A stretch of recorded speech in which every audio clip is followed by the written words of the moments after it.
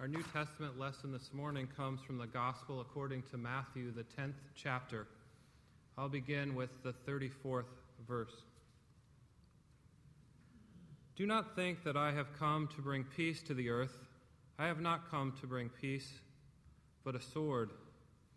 For I have come to set a man against his father, and a daughter against her mother, and a daughter-in-law against her mother-in-law, and one's foes will be members of one's own household.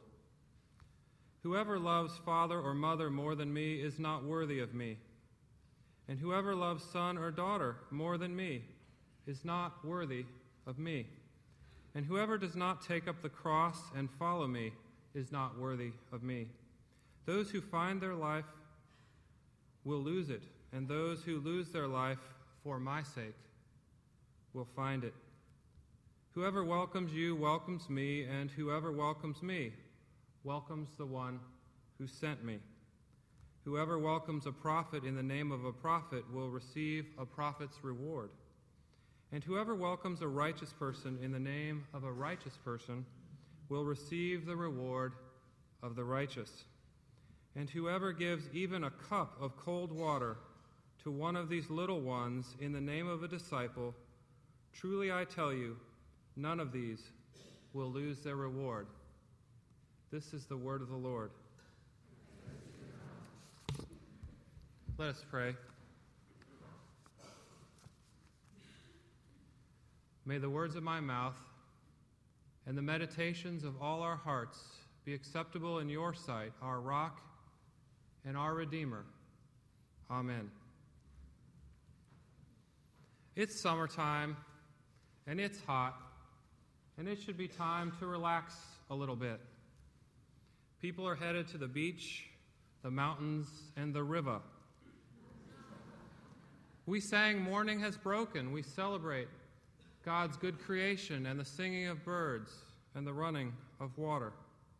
And besides all that, our senior pastor is 60 miles away. It should be a good time if there's ever a time for an easy Sunday, a lighthearted Sunday. This should be it. If only our biblical texts from the lectionary had cooperated.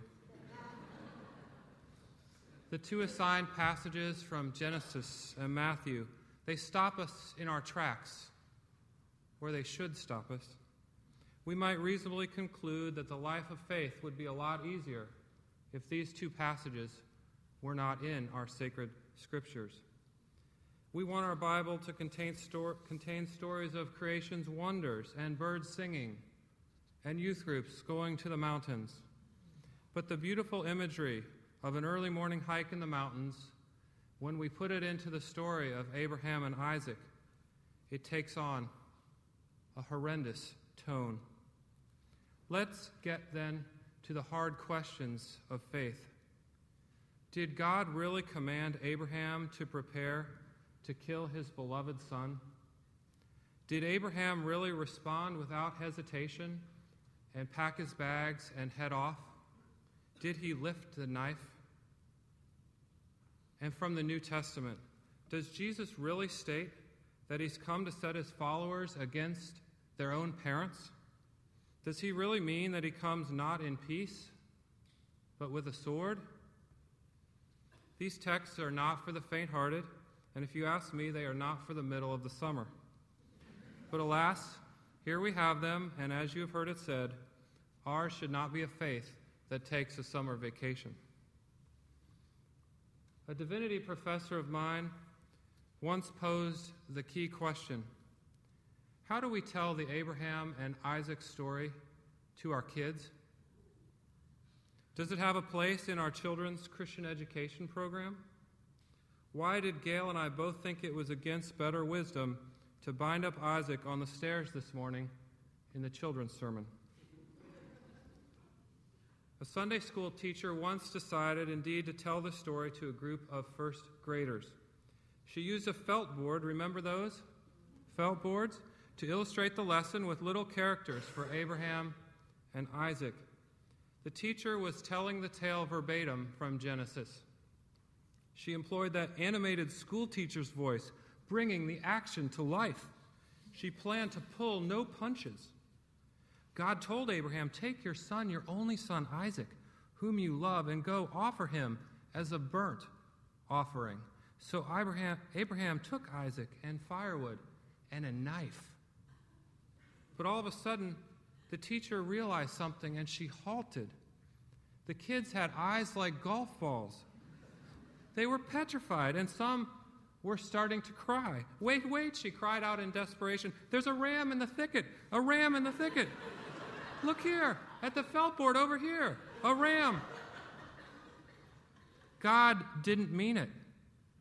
It's only a test of Abraham. God was just kidding. Theologically speaking, who had the story right? The kids had the story right. The teacher backed off the hard part. The horror in the children's eyes is the honest and proper reaction to this text. It should be our reaction to the text. I'll be honest, I find this story almost unbearably difficult to read, to confront, especially when I picture either of my own children so frightened by it. Worse yet, the story suggests that our role model of faith, Abraham, without hesitation obeyed God's call to go sacrifice his child. The Genesis passage said Abraham went as far as to draw the knife against his son. I visualize that painting by Caravaggio in the Uffizi Gallery with Isaac's confused, panicked look and his too willing father, who is ultimately saved by an angel, but at the moment is actually pressing his son's head down. I want more than ever before to shout out with the teacher, God didn't mean it. There's a ram in the thicket. We all want to jump ahead on the felt board to the angel appearing, to that ram waiting on the side. But remember, we must remember this morning that Abraham didn't get to jump ahead. This passage is about faith so strong that the believer is willing to kill for God. Not to kill just any old stranger, but one's beloved child. He was ready to do it. We are called, I believe, to live with this story, to encounter that message as seriously as we can muster on a sunny weekend. Faith so strong that the believer is willing to do the unthinkable for God as part of faith. Text of terror. It's a phrase that the scholar Phyllis Tribble uses to describe biblical passages such as this one, in which God seems to condone violence against innocence as part of the divine purpose.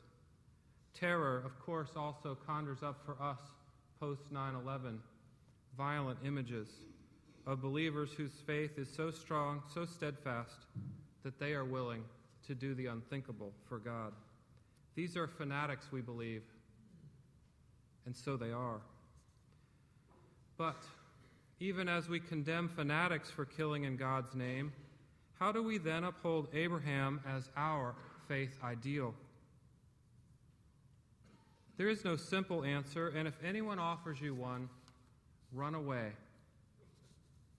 The complicated answer acknowledges that the sacred text recounting Abraham's willingness to sacrifice a son appears in all three Abrahamic traditions: Judaism, Christianity, Islam.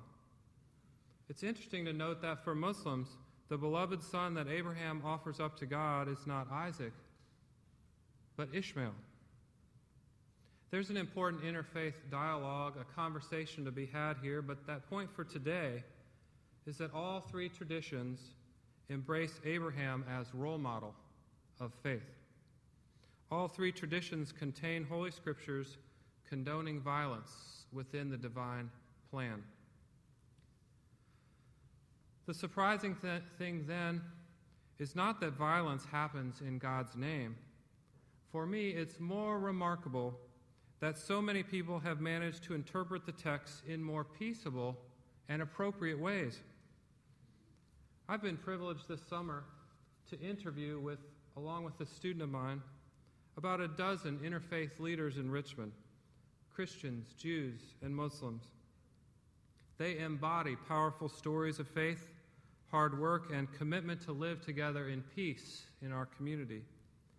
They understand that they are leaders of an Abrahamic tradition, and they are working for a common good in Richmond that brings us all together.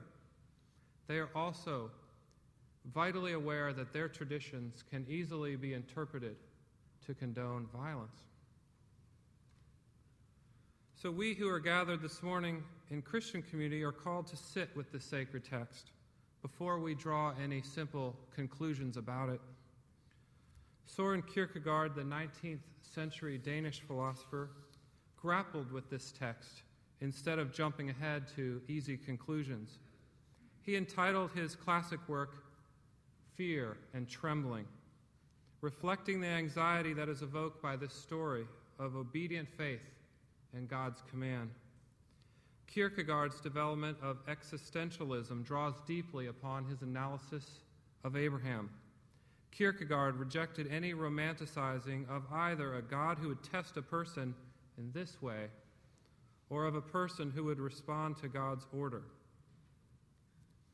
Kierkegaard could understand, however, why a person would be led, in his words, to suspend the ethical in order to follow a religious command. Now, we tend to believe that the ethical and the religious go hand in hand. Those of us involved in church life believe that we are helped to find our morals here and to lead more ethical lives because of our faith. We passed the sunny cafes in the Fan or the West End or downtown this morning to come to church for a reason, and that reason has something to do with the fact that we believe that our ethics is shaped by this community, that faith and ethics go hand in hand. But as Kierkegaard emphasizes, not this morning, this Abraham passage, not to mention the one about rejecting one's parents, puts the religious command in direct tension with standard morality, a morality that compels us not to kill, but instead to love one another. In graduate school, and let me say in advance that I'm not making this up, I took a course that had the title Sacrifice, Theory and Practice. We students joked that we were glad that this course had no lab. I learned that sacrifice of animals and even sacrifice of humans was not uncommon in a variety of world religions. Catherine and I recently traveled to the ancient Maya site, Chichen Itza, in Mexico, one of the new 7 wonders of the world. With its beautiful temple rising 100 feet and the largest ancient ball court in the Americas, Chichen Itza is a wonder indeed. But look more closely at the stone carvings, and you see human skulls, thousands of skulls, and jaguars eating human hearts. The Mayan god Chacmul was hungry for human sacrifice. Sacrifice is part of our tradition too. In fact, it sets the context for our understanding of Jesus' life, crucifixion, and resurrection.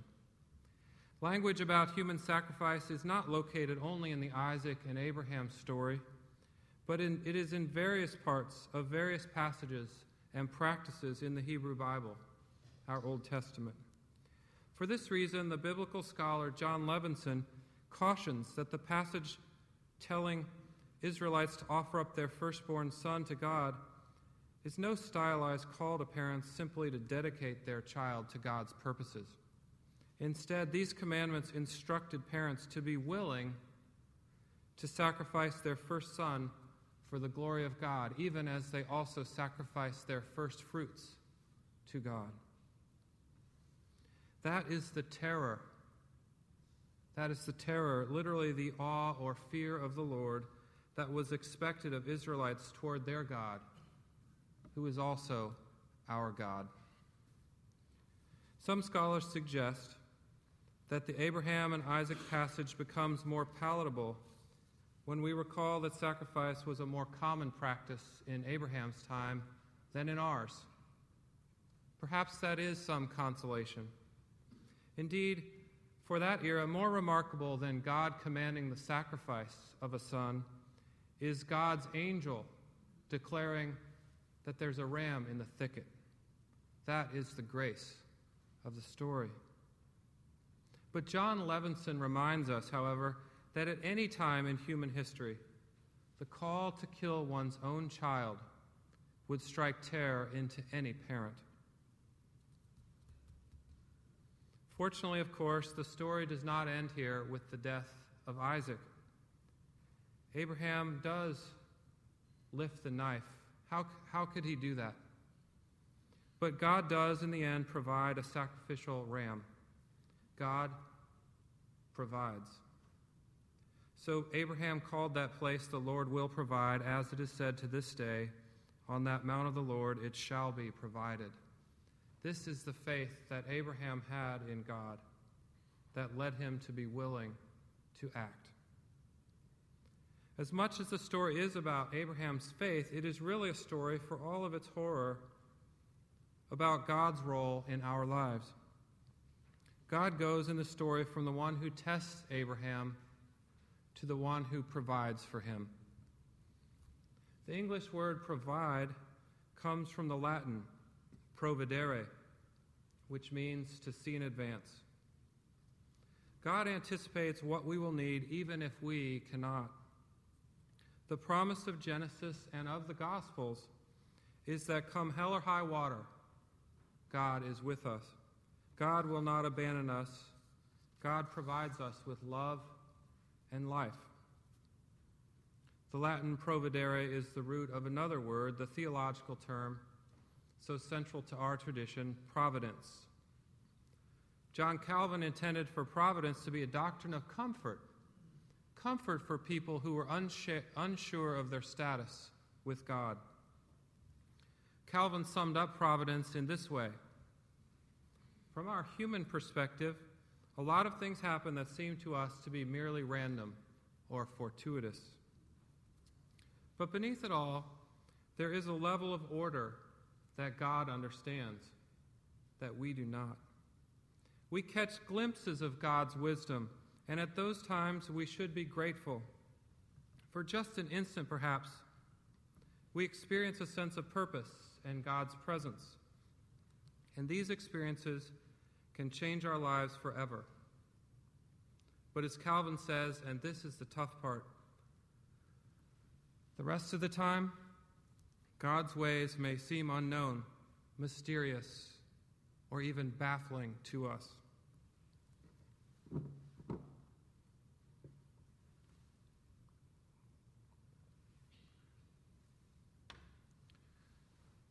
I sense your lingering questions, because they too are my questions.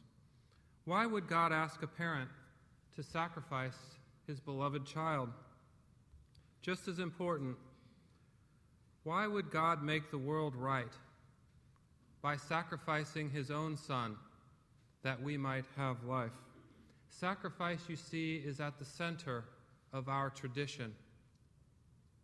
The Abraham and Isaac story sets the context, the structure for our own Christ story, a story of redemption and of faith. But why this story? Why so hard a question of faith at the center of Christian life? Isn't there a better way than to place that ultimate divine and human sacrifice at our center? These are the hard questions that I believe we are called to endure in our faith. We should follow Kierkegaard's lead, believing that Abraham also experienced fear and trembling, even as he responded to God. And perhaps more than Abraham is portrayed to have done in this short story, we must grapple with the demands of faith, drawing on our own reason and interpretive skills to discern what God is calling us to do in a world that is already too violent. We don't do that discernment alone. We do that discernment in communities like this one. There will be no simple resolution to the hard question of why God would test Abraham, would test us in this way. But we don't need to overlook the texts of terror that confront us in the Bible. Reading these stories, thinking about them, praying over them, arguing with them, these can make our faith stronger, but most of all, we are called to live with them. We aren't going to figure out God's mystery or God's providence, but we can hold fast indeed to our faith that God in Jesus Christ always goes with us. Amen. Let us pray. God of mystery and of grace, we are not God, and we do not have all of the answers. Draw us into a generous and peaceable faith. In your providence, may you provide us with all good gifts, even the gifts of community and discernment, so that together we would learn to ask the right questions and, in faith, to catch a glimpse of your answers. Thanks be to God. Amen.